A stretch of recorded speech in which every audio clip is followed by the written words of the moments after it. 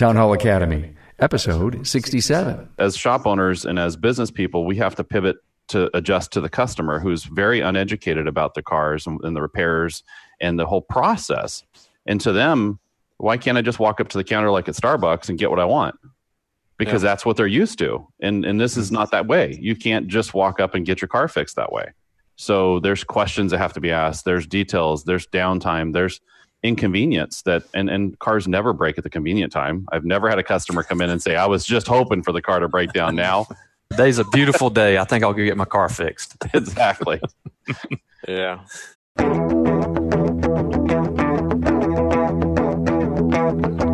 Welcome, automotive aftermarketers, to a Remarkable Results Radio Town Hall Academy. Listen to learn just one thing from today's episode on your journey to remarkable results.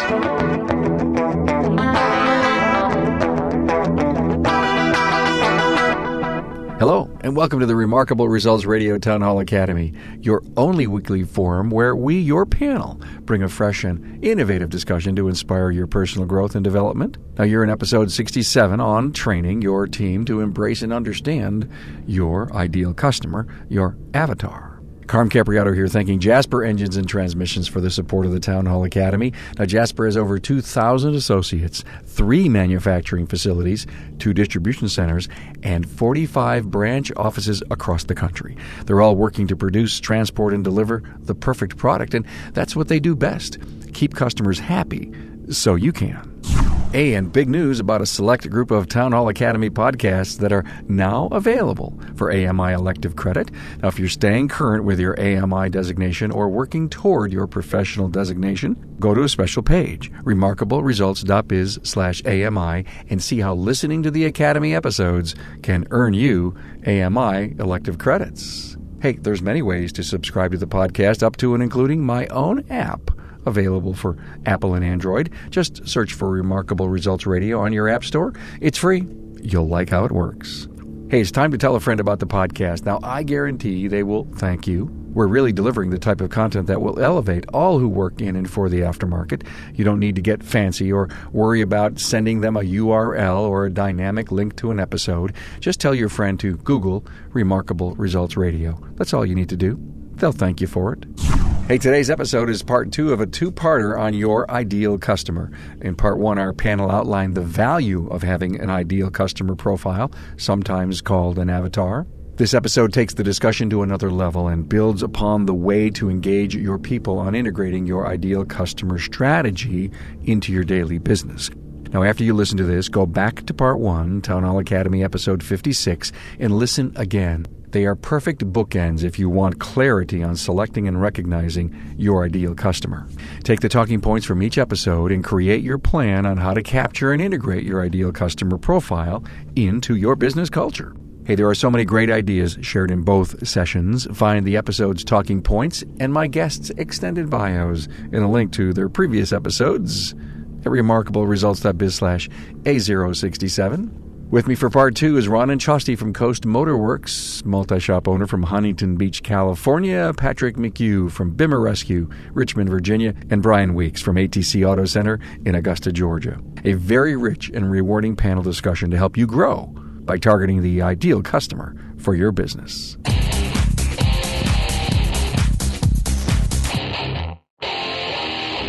First question goes to you, sir. What's the big deal about the fundamental changes in understanding the business? Well, first, let me start with thanks for having me, Carm. Yeah, no problem, man. Good to have you. And it's always a pleasure. And I think spreading the news of how to run an effective business is certainly important in this industry, as most of us are all just mechanics turned business owners. So I think my point of that was fundamental changes in understanding of the business is that it's hard for technicians, which can make up most of our workforce, to understand that we're actually a customer service business and that, we just happen to fix cars. And that's really the fundamental difference between how they see the business and how the business actually is. So the concept of the avatar is certainly something that does not play into their idea of the business. They just feel like bring in the cars. Anyone with a BMW in our case, or a Mini Cooper in our case, is considered business, and that's not necessarily true. That there are good customers and not so good customers, and that there are ideal customers, and that's what we want to focus our energy on. But the fundamental start of customer first, customer service first, and then we fix the cars. You're in front of your team technicians, and you're going over this avatar, this ideal customer. Glassy-eyed. I mean, oh yeah, totally. The pushback that we get, especially from the service writers, the shop foremen who talk to customers daily, those people push back the hardest because they don't understand this, in the sense that we have basically a customer that we want to focus all of our collective energy on. We want to make sure that this customer is the person that we focus every bit of marketing, the feel of the business, the look of the business, the smell of the business, everything.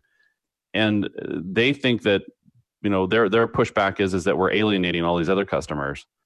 Obviously, that's not the case. We just have not tailored it for, let's say, them exactly. But there's always overflow in the business of marketing. You have the bell curve, and you hope to focus all of your energy on the peak of that bell curve, and then get everything on either side as well.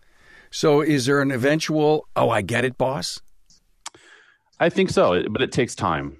It's a good, possibly years before they start to really understand it. It took me time to understand it. It took me time to really go all in and believe it.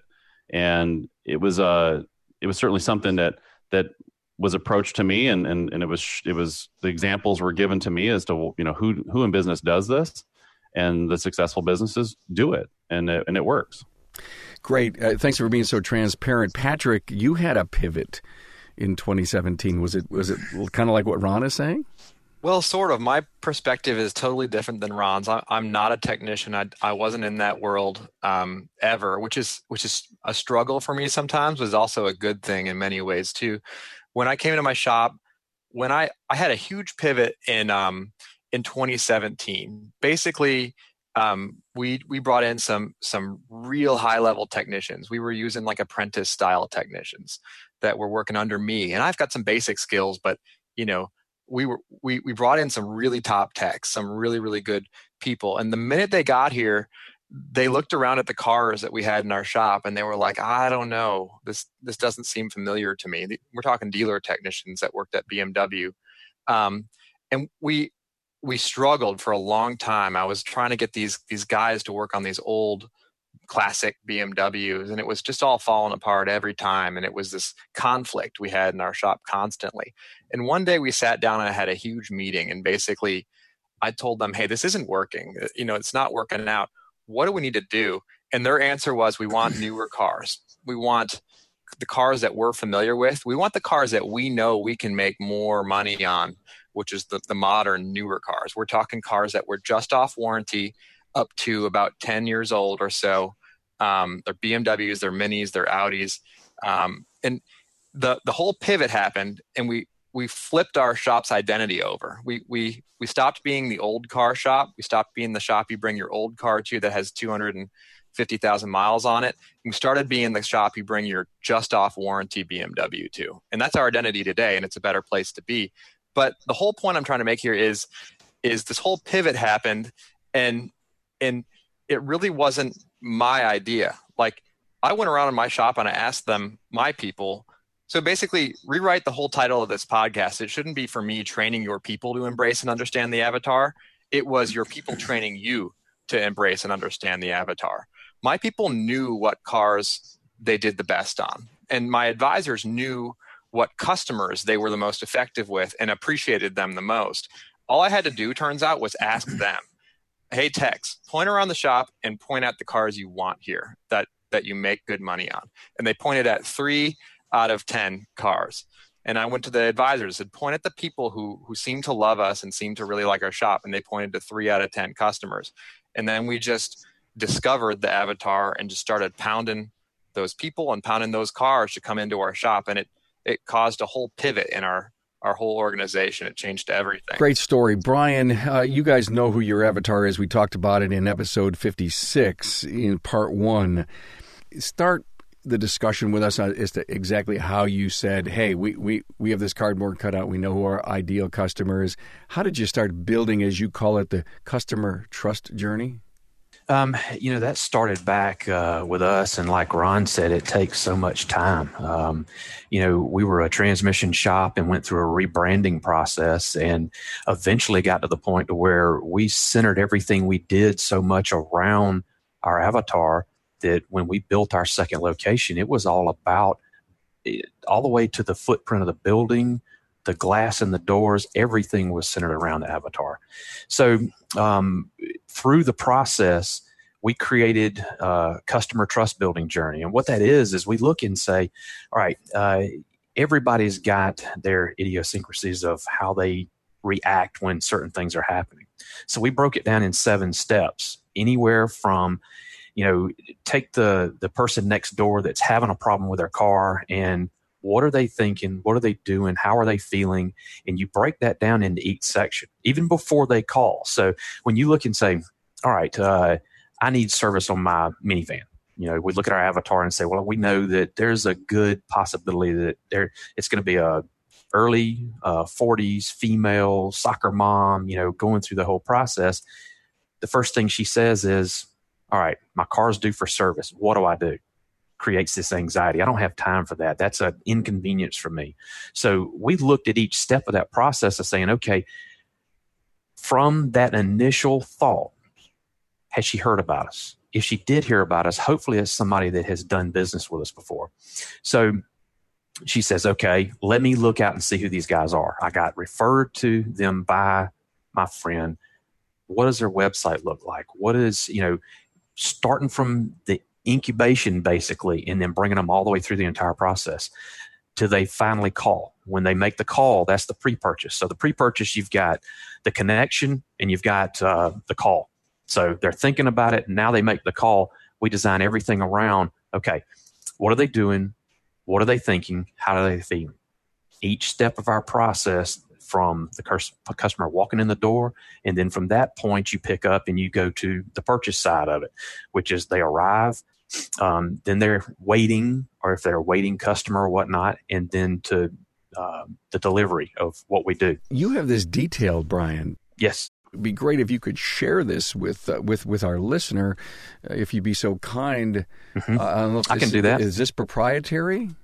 Parts of it, yes, but parts of it, no. I mean, it's the outline's big enough that would you be willing to share it on the show notes page? Yes, we can do that. I can actually show you. Look at that. It's nice. Beautiful. So here's the impressive part.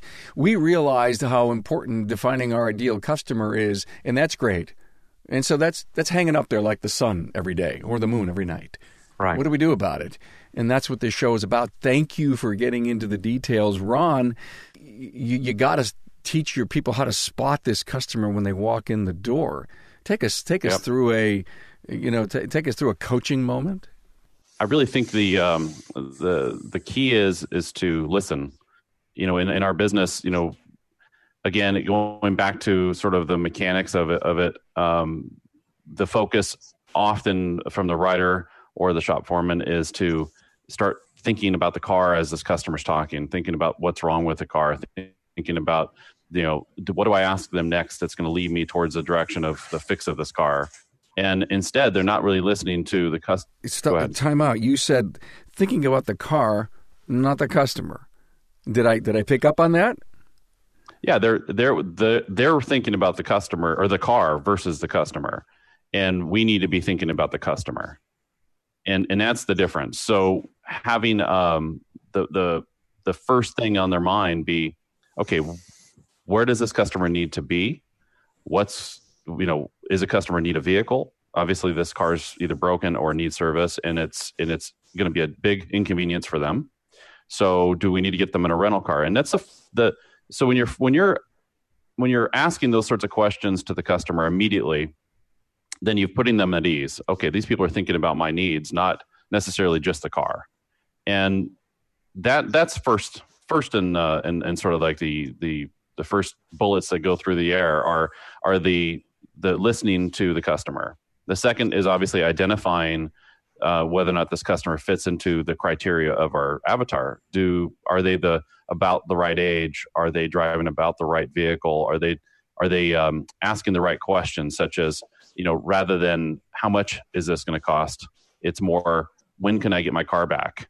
What's your warranty like? Questions that they've already committed to having us do the repairs. They're less concerned about the price or the comparable details of us in another shop. They're more concerned about their own personal needs. When am I getting my car back? How long is this repair going to take? And how much are you guys going to stand behind that repair? How are you going to make me feel secure that you guys are taking care of my needs, not the car's needs, my needs?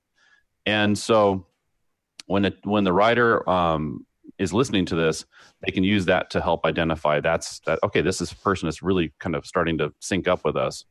And then once you've established that, or once the rider has established that, then of course the next step is to really sort of pull them into our business, to really help them become advocates of the company.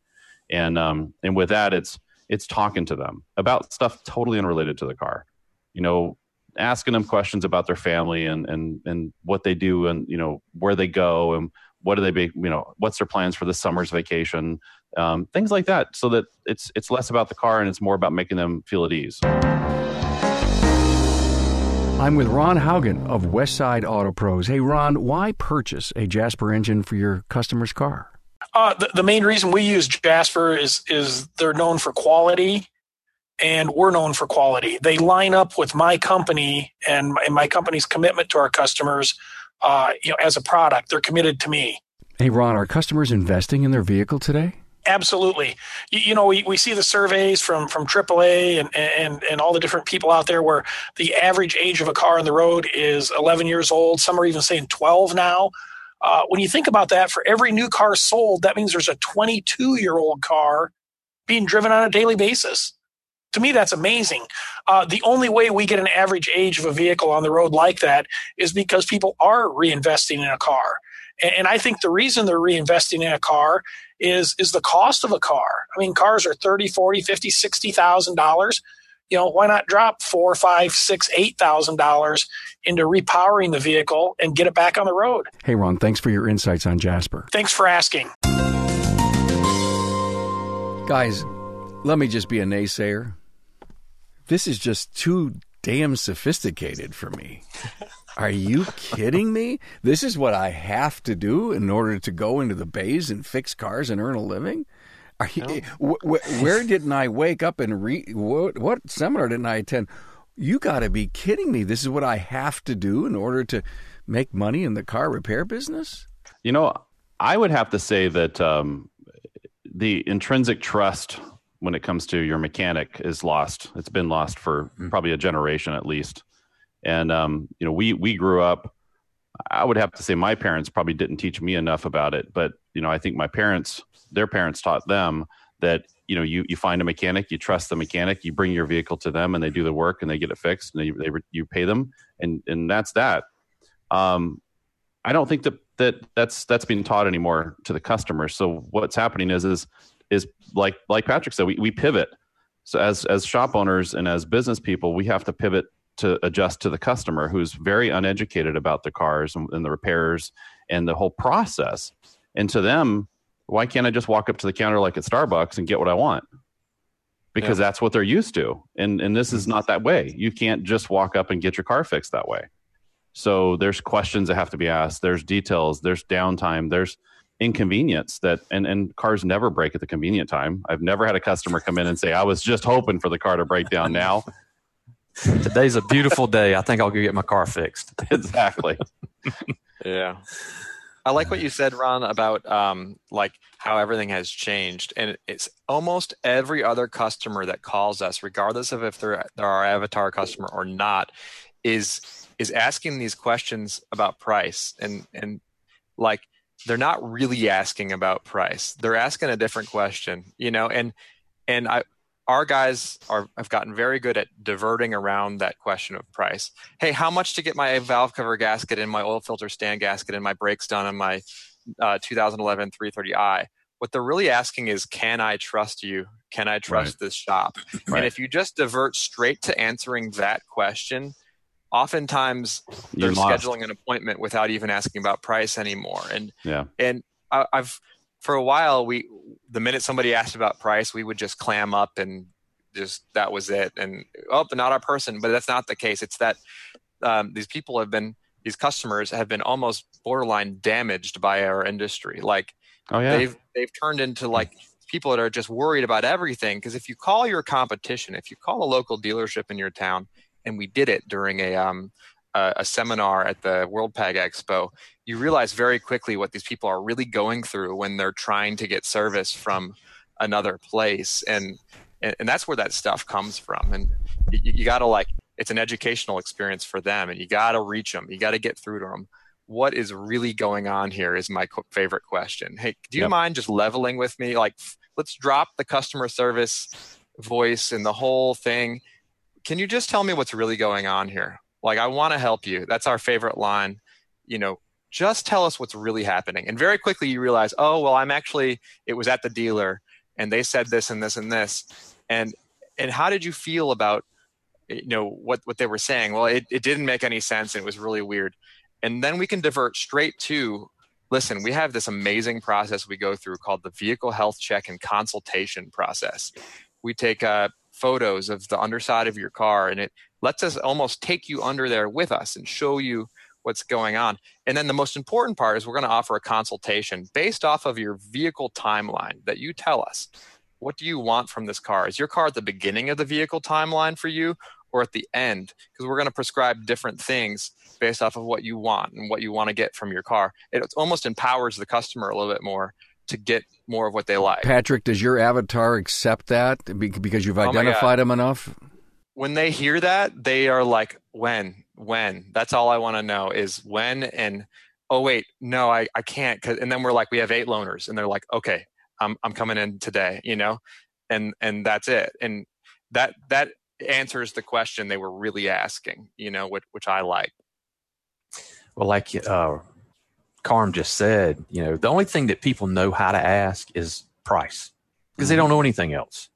But like he said, you funnel down through your avatar, you've got a good basis of what those people are going to ask. And you've already got your processes set up to say, look, let's just have a conversation.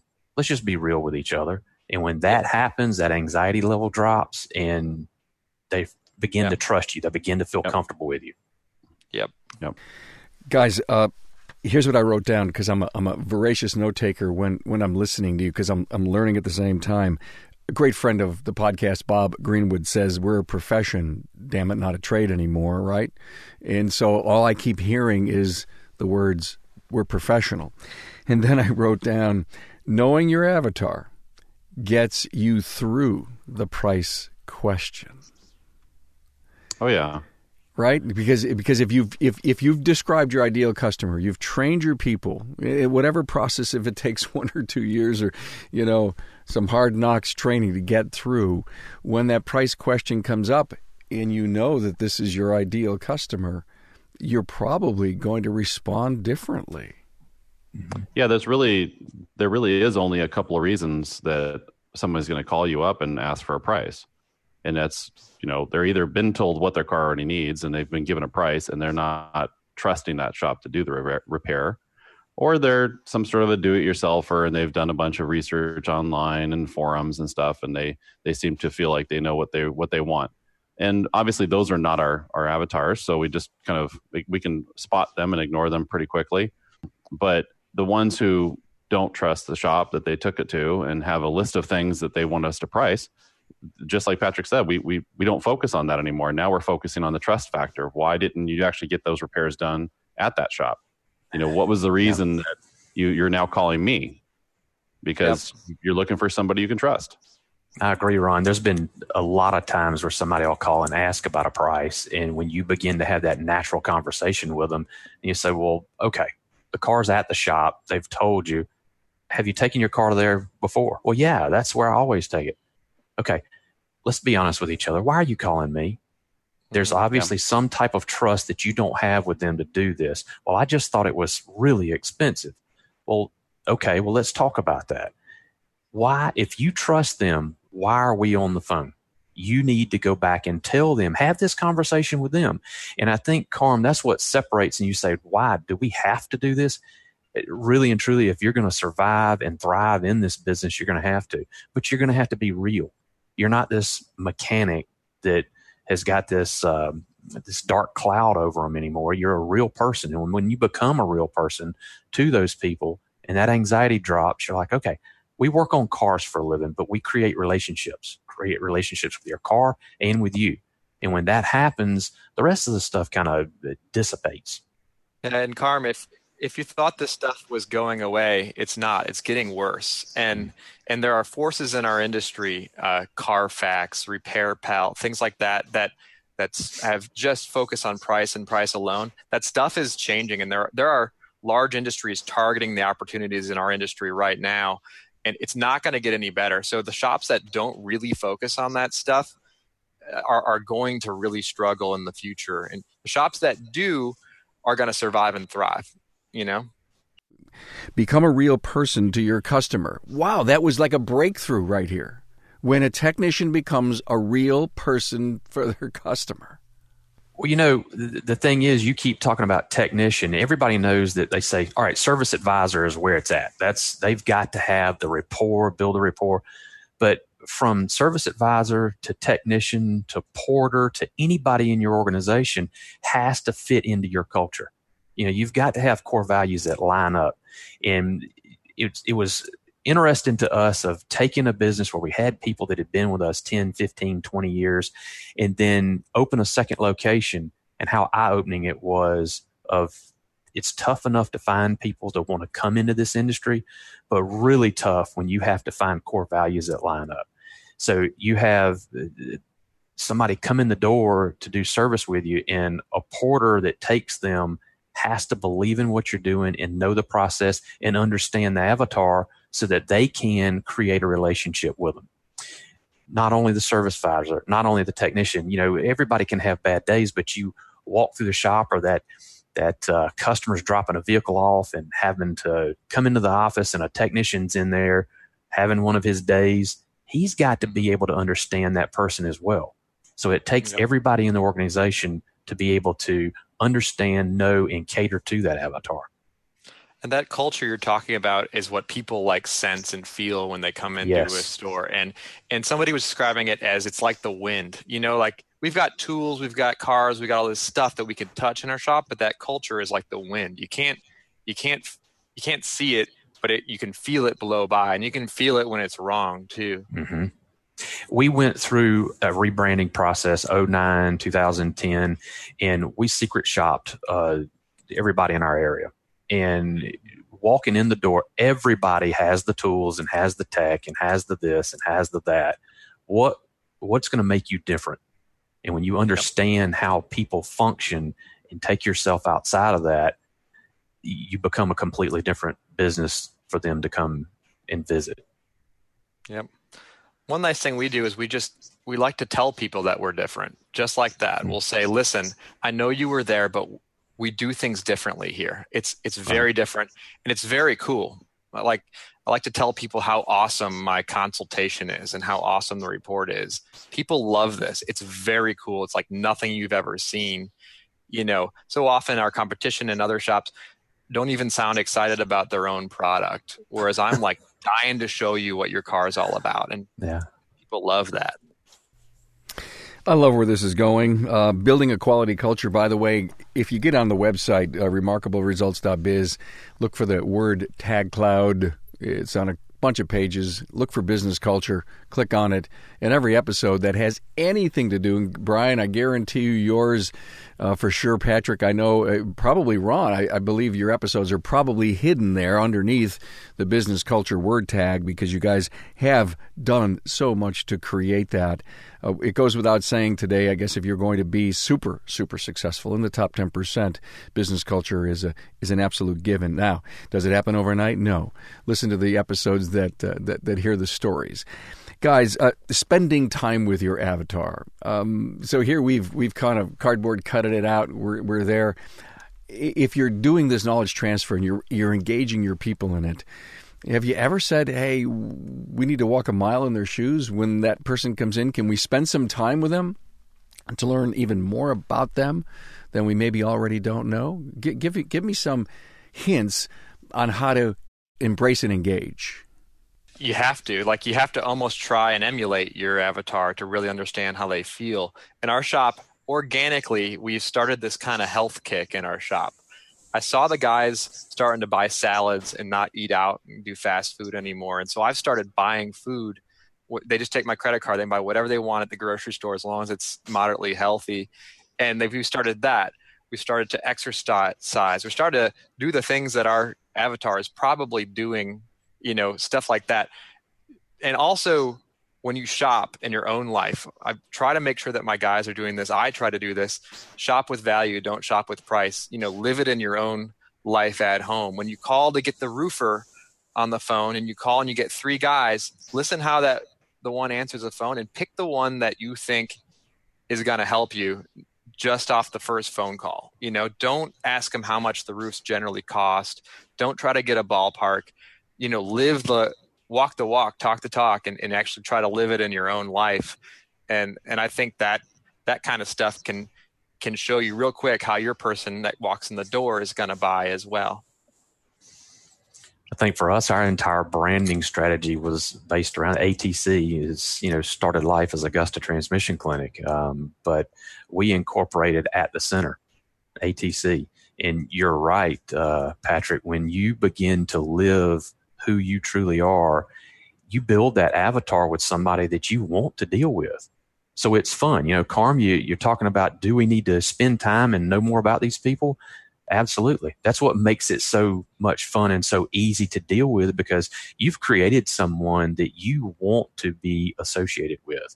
And when you want to be associated with them, they want to be associated with you. So it becomes an easy process, a natural process. People. I want to see people out in the grocery store and, oh, hey, how's your van doing? But more importantly, how was the trip to Disney? That's the type of atmosphere that you need to create. It's a catch-22 as well, though, because if your company isn't really thriving because you don't have this stuff down yet, you may not have the money to pay yourself or pay the people that work for you enough to go join a gym and go buy a new car and and feel good about their products, stuff like that. So, keep that as the end game if you don't have that. Good point. I completely agree. I think walking a mile in their shoes really comes down to just communication and conversation, engagement. We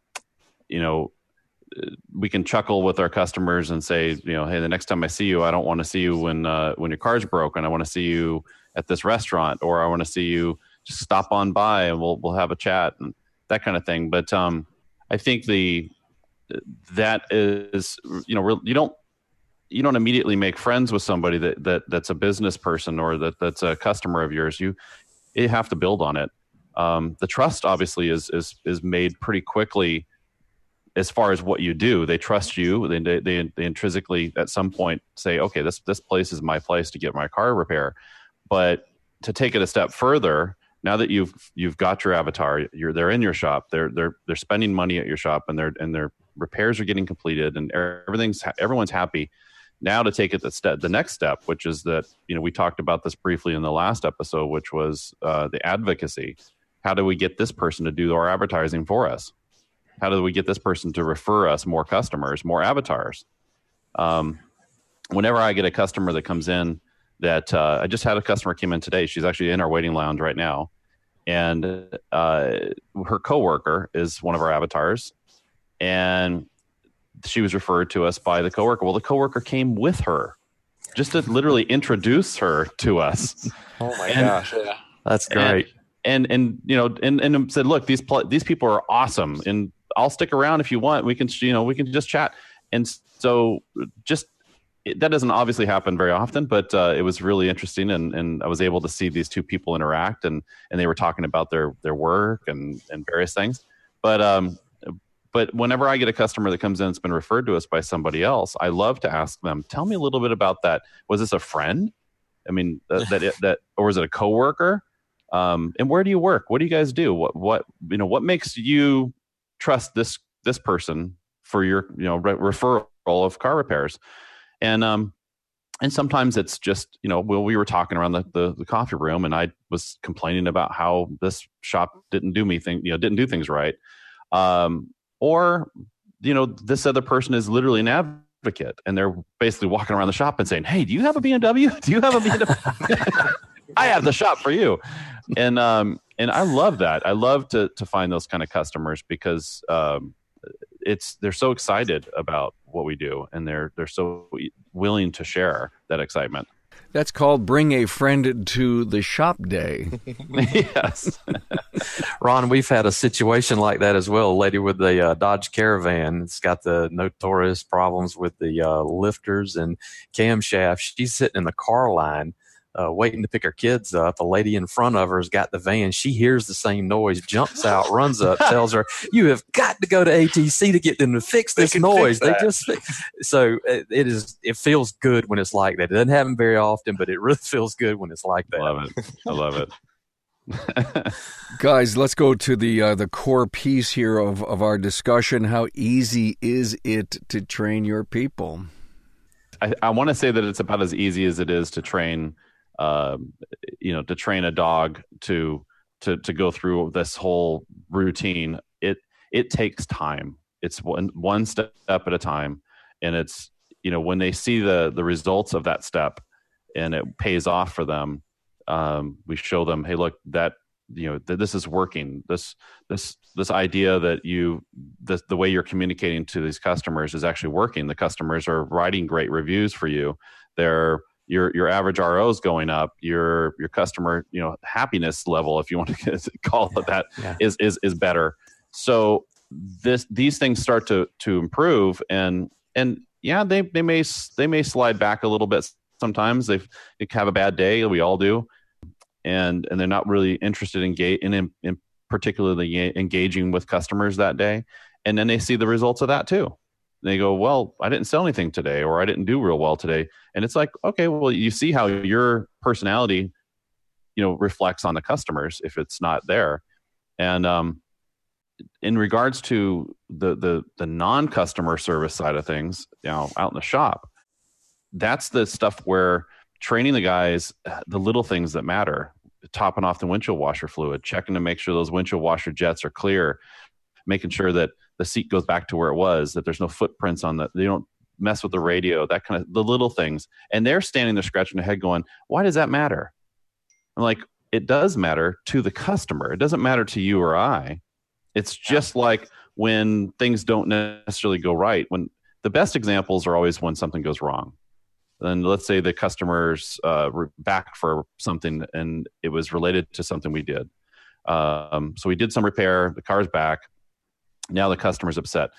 Well, once the problem is resolved, the technicians in the technician's mind, because it's so easy for them, it just comes naturally for them. Hey, well, that was easy. I just fixed that and turned this wrench and tightened up this bolt, and it was fixed. It was no big deal. Well, it is a big deal to the customer. Mm-hmm. And you have to constantly push that onto the technicians and say, you understand that this customer's life was interrupted. Let's try that. Let's try that. For example, it's 5 o'clock. I'm going to go out and I'm going to pull the coil connector off of one of my employees' cars, and he's got someplace to be. Now you understand. You got to go pick up your kid. Oh, you're going to be late. I don't know what's going on with your car. I don't know. Yeah. And suddenly they're like, and they're grabbing their phone, they're calling their wife, and I said, now you understand the disruption in people's lives when their car is not working. I just had a golf. In golf, there's a swing thought. Nice. Was it Caddyshack, the movie? They said, "Be the ball." Remember, be the ball. Be the ball. Remember that? I just wrote down, "Be the customer." Yeah. And so if you were trying to get that through the avatar to the technician, if you could take your talent as a technician, so confident in everything that you know and do, but be the customer. I wonder if that's a thought that helps crash through the paradigm of why should I care where the seat is? Well, if be the customer. This is your car. What would you do to fix your own vehicle? Well, you wouldn't mess with this and you wouldn't mess with that. You just get to the problem. So don't do that because this isn't your vehicle, but be the customer. The customer. It's a moving target. Yeah. Yeah. You're only as good as the last time that they walked in that door. Right. Yep. And you could do a massive repair. We have these valve seal jobs on V8s, and you could be working 3 or 4 days on a vehicle, doing all kinds of oil leaks and fixes and everything else. And the customer picks up their car, and everything we did under the hood is perfect.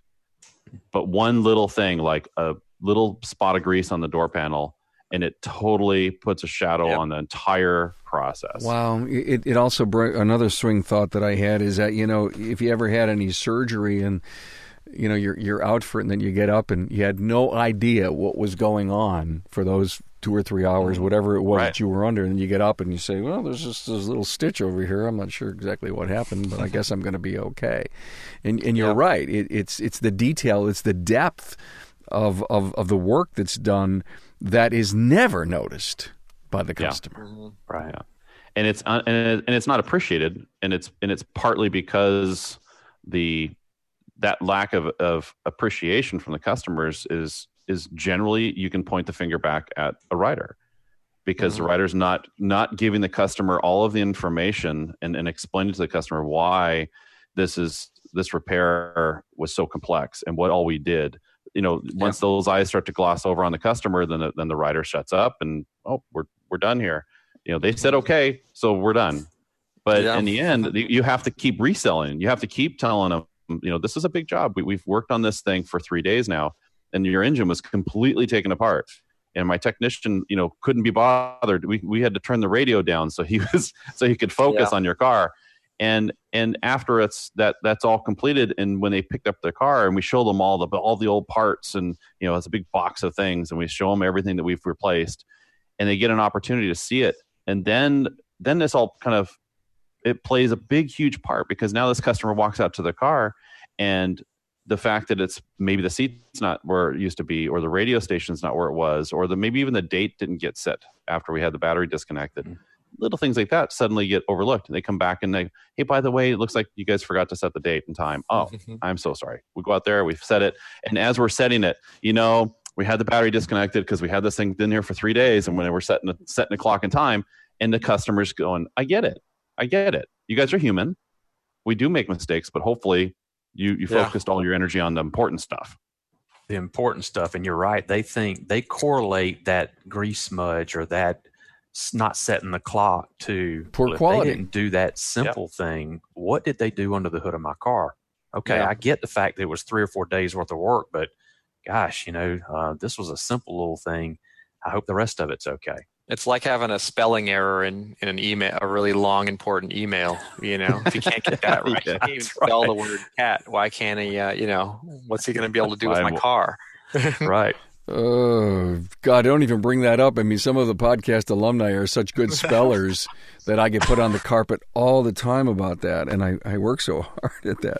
Quality control, guys, QC, right? A bunch of podcasts and discussions about that. Patrick, you brought something up on your talking points that I found fascinating. What happens when we get the right avatar with the wrong car or wrong timeline? We're constantly we get a lot of the right avatar in now, but every now and then we'll get this person that's the right person, but in the wrong car. Maybe they're driving a really old car still, hanging on to it for some reason. At some point, that car has reached the end of their vehicle timeline. And when it gets real close, there can be a lot of conflict and a lot of stress. Sometimes we'll just say, listen, it's time to treat yourself. We're going to walk you into a store called CarMax. We're going to get you a 3-year-old BMW. We're going to start the timeline over again for you. We're going to help you do that. We'll do a pre-purchase inspection on that car to make sure you're getting a winner. And then we're going to get you, restart the timeline. So we don't just let that person fall off and go away. We try to get them back into the right car so that we can keep helping them. You like our shop, right? Yes, you do. You like everything we do for you. Let's keep doing that. Like, we're going to buy it. It's time to treat yourself to a car that's not only safer, but it's going to have less problems along the way that we're going to enjoy working on better. And it's not going to be so much stress and conflict. I love it. It's at the dinner table, right? And I'm sitting down and I say, my husband, Patrick says, I'm going to go get a new car. You know what? He said to treat myself. Exactly. What do you guys think of that? I completely agree. I mean, it happens. It happens all the time. We have some fantastic advocates, and I think I'm a little bit hesitant to push them into a different car, and sometimes that's to my disadvantage, because obviously some of these older cars can be difficult to work on. But yeah, I think that that's a very good point, and I hadn't really put all of that together in the same succinct way that Patrick just described. You help them. It's an advisorship role. It becomes an advisorship role. I mean, we do all the time help customers get into cars, but I've never thought about, I got a couple of customers I should pick them up the phone and say, it's time for you to get that out of that car. We're going to get you something different. To me, being a father now, safety is the biggest thing. I don't want my customers driving around in 15-year-old safety technology. I want side curtain airbags in the front and rear.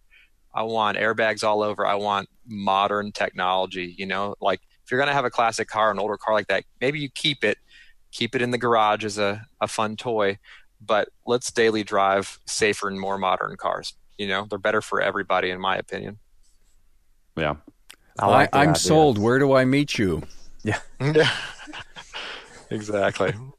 Well, this was absolutely off the charts. We kind of thought we would go have some fun with this in part 2, and I have actually learned a lot myself. Hey guys, this was a blast. Let's go around the room, and I know there's so many things we could have talked about, and who knows, maybe we need to do part 3 someday. Let this thing incubate and have some fun out there on the website and all the listening apps. Brian, you really sent me this fabulous 7-step approach, and in essence, it's just like a slam dunk. So thank you. I'll just put them in the show notes, and people can go there and check it out, and at least give them a starting blueprint as to how to build customer trust, the journey, the service journey that you use in your place. Right. Thank you for sharing that. So, listen, we'll do Brian, Patrick, and Ron. You could sum it up. Brian, any final words on this, embracing the avatar inside your company? Well, first of all, thank you again for having me on. I really enjoyed it. I learned a lot. Learn a lot from you, Patrick, Ron, any of the podcasts I listened to. So thank you for what you do for the industry. Thank you, man. Great job. I think the biggest thing is you've got to stop. Money's important. Everybody's got to have money to function. But if you stop and you put people ahead of what you're doing and create relationships, the money part of it will follow. And in order to do that and do it efficiently and for everybody to win, I think you need to create an avatar so that it makes your days better. When you get up and deal with 90% of who you really want to deal with, because again, it's not separating somebody out and say, well, I don't want to deal with them. That's not what this is about. This is about focusing all of your attention, all of your money, all of your advertising, marketing dollars on who you want to draw in. There's going to be ancillary people that come in from the side that are great, and you may create a friendship from that, but it makes life a lot easier with everybody in the same boat, rowing in the same direction. Great, Brian. Thanks. Patrick. Yeah, I'm with Brian there. And any other way, you're pulling the wagon in multiple directions. Let's all go the same directions towards the same avatar customer. In our shop, this all came at me differently since I haven't been a technician. I haven't really been in this industry. And my big takeaways are to let it be kind of an organic thing. If you try to shove this down your employees' throats, it's going to explode in your face. Let it come from them. They may know better than you, what to do here and what you really want and what cars you want. And if they tell you, I want these cars, and you bring those cars in, they're going to make it work, and they're going to connect with it and make it happen. And like so many cool things have just come out of the woodwork. I wanted to put the business cards of the customer. Our technicians have business cards. I wanted to put one in each car with a little note on the back. And they didn't really do it. But one day, some technician started doing it. But he took it to the next level. He started putting a sticker, too. We have these, like, stickers and writing a note. And don't try to, like, make them do this stuff or it won't work. You know, let them come across it in their own way. And it takes time. It's an ongoing, a moving target, like Brian said. It's never going to, be, a formula to do it. It's kind of a magical thing. Thanks for that. My takeaway with your comments, Patrick, was pull versus push. Mm. And you know what? When it's someone else's idea, and you can steer the reason of having me. Well, why should we have a company meeting? Well, anybody got any great idea? Something worked, and now and if someone finally is landing in where your strategies and tactics are in the company, and you say, "Hey, I love that idea." You've been waiting for somebody to come up with it, right? And so you're pulling the ideas up through instead of pushing them down. Now, there's a little bit of push down that you have to do, but if it's all that, you're not going to have a happy team. And if the culture's right, people first, those ideas bubble up and through, and you can pull great ideas. Thank you so much for that, Ron. I'll let you have the last word. I want to say thank you again, Carm, and Patrick and Brian. It's always great. I think about episode 13, we'll see Brian with the even bigger mustache than he has now. That's all right. I just want to reaffirm to the people who are watching that this concept of what I like to call cardboard cutout, or as Carm uses it, and Cecil and some other people in the business like to use it as the avatar. This concept flat out works. It just works. When you know your customer, then your customer knows you, and your business will thrive. All the best businesses in the world do this way, and it just flat out works. The concept of getting your employees to buy into this is the challenge, and training is just something that we just have to do as business owners and as managers, as babysitters for our employees. And it's just, I think that you have to completely commit to it. You have to believe in it. And once you do, that culture will slowly work its way through the business, whether it's from the top up or top down or from the bottom up. It doesn't really matter to me. I guess I'm looking at it from, do I want to see this organically move its way through the company in a good way? And I think that by my sticking with it and focused on this cardboard cutout and this person, I think that it shows immediately through the business and the success of the business. Thank you so much, Ron Inchausti, Coast Motor Works, Patrick McHugh, Bimmer Rescue, and Brian Weeks from ATC Auto Center. Guys, have a great weekend. Thank you for all your great wisdom. Thank you, Carm. Thank you so much. See you. Thanks for being on board to listen and learn from the Premier Automotive Aftermarket Podcast. Until next time.